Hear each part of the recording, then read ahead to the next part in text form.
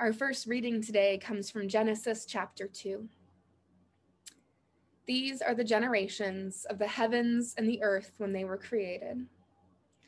In the day that the Lord God made the earth and the heavens, when no plant of the field was yet in the earth, and no herb of the field had yet sprung up, for the Lord God had not caused it to rain upon the earth, and there was no one to till the ground, but a stream would rise from the earth and water the whole face of the ground. Then the Lord God formed man from the dust of the ground and breathed into his nostrils the breath of life, and the man became a living being. Our second reading comes from our Psalm, chapter 51. Please read responsively. Have mercy on me, O God, according to your steadfast love and your great compassion, blot out my offenses.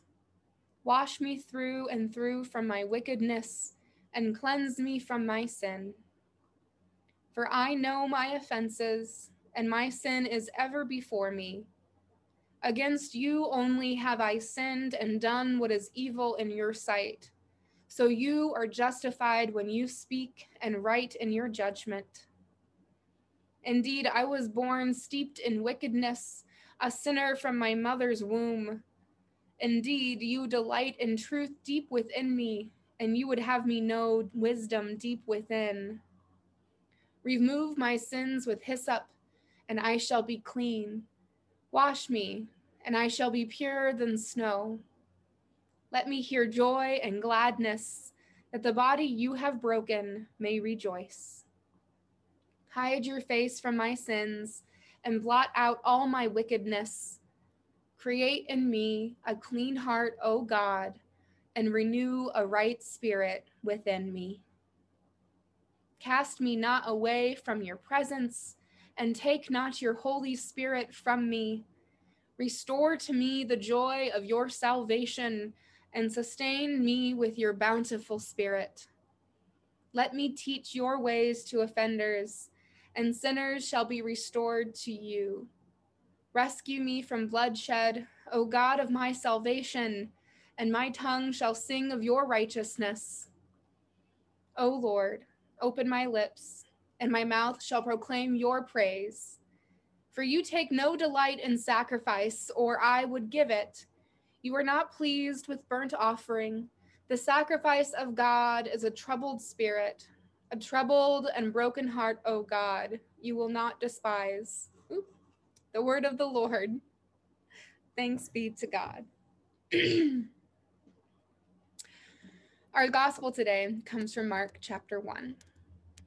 And the Spirit immediately drove Jesus out into the wilderness. He was in the wilderness 40 days, tempted by Satan, and he was with the wild beasts, and the angels waited on him. The gospel of the Lord. Praise to you, O Christ.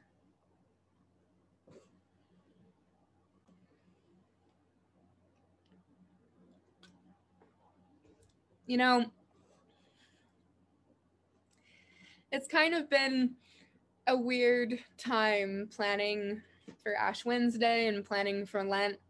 It kind of feels like this last year we've been living in a Lenten season that we've gotten breaks from, but not totally. Like last year's Lent didn't ever really end in some ways. With all we've given up with the time of solitude and prayer we found ourselves in, with times of repentance and heart changing throughout this year, it feels like we have been in this wilderness time for a while now. We've been fasting from our usual activities, ones that bring us joy and connection, ones that we miss dearly right now. And so for Ash Wednesday this year, for Lent as a whole, these 40 days leading up to Easter, I just don't think the message we need today is the same kind of message I have preached on other Ash Wednesdays. it doesn't really feel like we need the same solemn focus on our mortality and frailty, partly because as death tolls in our country and in our world continue to rise from COVID-19, as we continue to wait for vaccination appointments to open, as we continue to deal with this pandemic, we don't really need a reminder of mortality and frailty, do we? We are already really aware of human mortality. And for all of those who are in higher risk groups affiliated with COVID, who are struggling to get appointments for vaccinations, remembering mortality and dwelling in the fragility of our human bodies, well, I just don't think we need much more of that right now.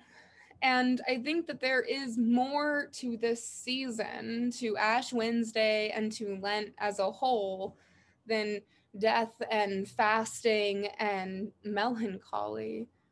I think that we can still continue to pray and to repent and to move towards God as our invitation for Lent invited us into at the beginning of our service, that we can continue to pray that God create in us clean hearts as we follow Jesus on his journey to the cross. I don't think that any of that needs to be pushed aside or left out of the conversations we have with each other or with ourselves or in our prayers during this season. But I wonder if we can actually go a little bit deeper than we've done in previous years, because we can kind of say, okay, we know about the fasting and the giving up and the repentance and the prayer and the meditation. We know, and that's part of our time as well.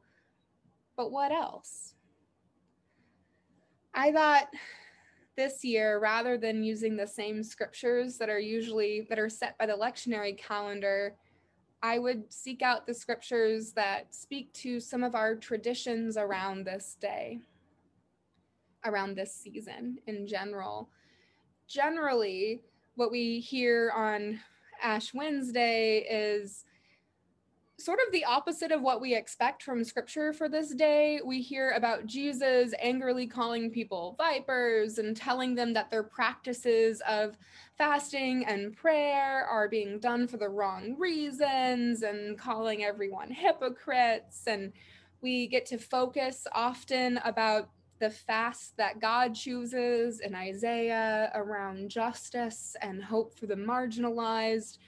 We get to focus in on all of these ways in which we are invited into this season into something different in the ways in which we observe this time with Jesus towards the cross. But I wanted to focus around dust and prayer and 40 days in the wilderness, because each year we are also reminded on this day, on Ash Wednesday, you are made from dust, and to dust you shall return. And I have felt moved by those words every year that I have heard them said to me, as someone has placed a cross of messy ashes on my forehead. And I have felt that in my being, this remembrance of mortality, this hope in the cross. But I've been hearing it differently this year.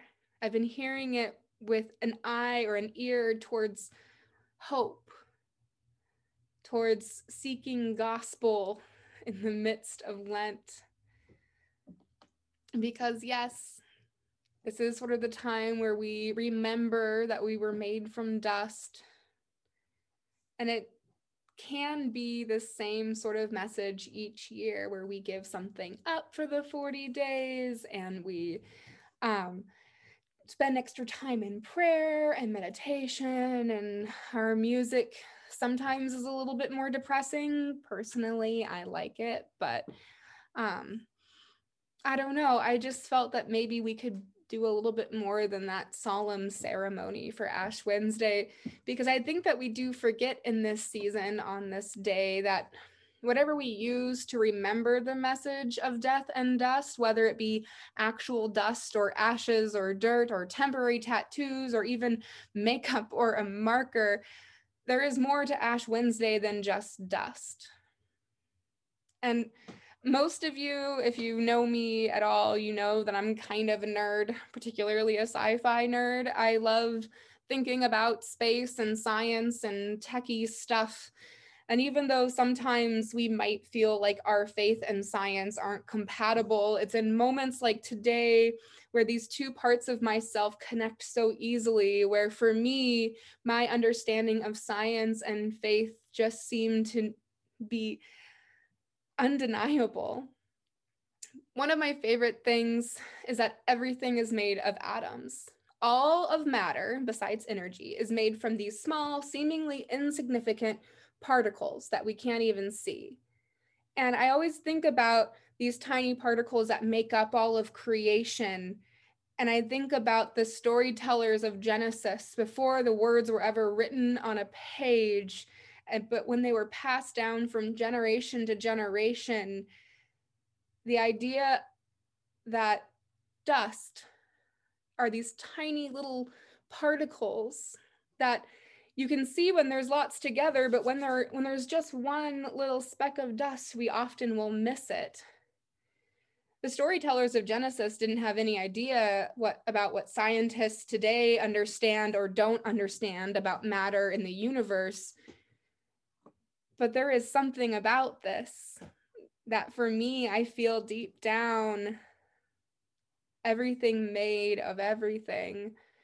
And even if we're not a nerdy kid watching shows about time travel or reading mathematical fiction for fun, we all do understand something. Dust.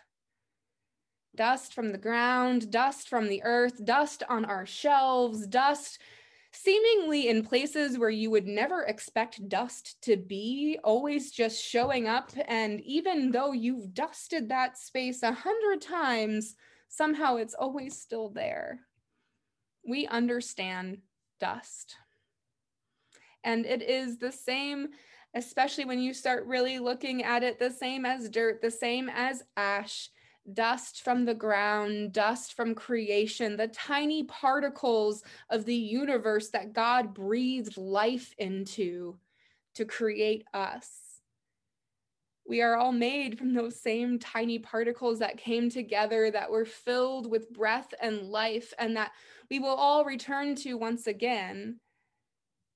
And I just always imagine, because it's so vivid in chapter 2 of Genesis, God creating man out of dust and breathing into man's nostrils the breath of life. I imagine God holding that dust in God's hand. And I imagine that when we say those words, that we were made from dust and will return to dust, I imagine God's hand holding us like something precious. And so instead of solemn remembrance that we were made from dust, and to dust we shall return, what if instead today we wonder in the beauty that we are all made from the dust of God's own creation, past, present, and future? What if instead today we wonder at the miracle of God's breath into our nostrils, of God's spirit in us and through us, bringing life? What if instead today we give thanks that in the dust we were all formed, connected to God, connected to creation, connected to one another, connected to Jesus? Jesus, who in his body on earth, made from the dust of creation, goes into the wilderness for 40 days after his baptism. Jesus knows what wilderness and temptation and isolation feel like.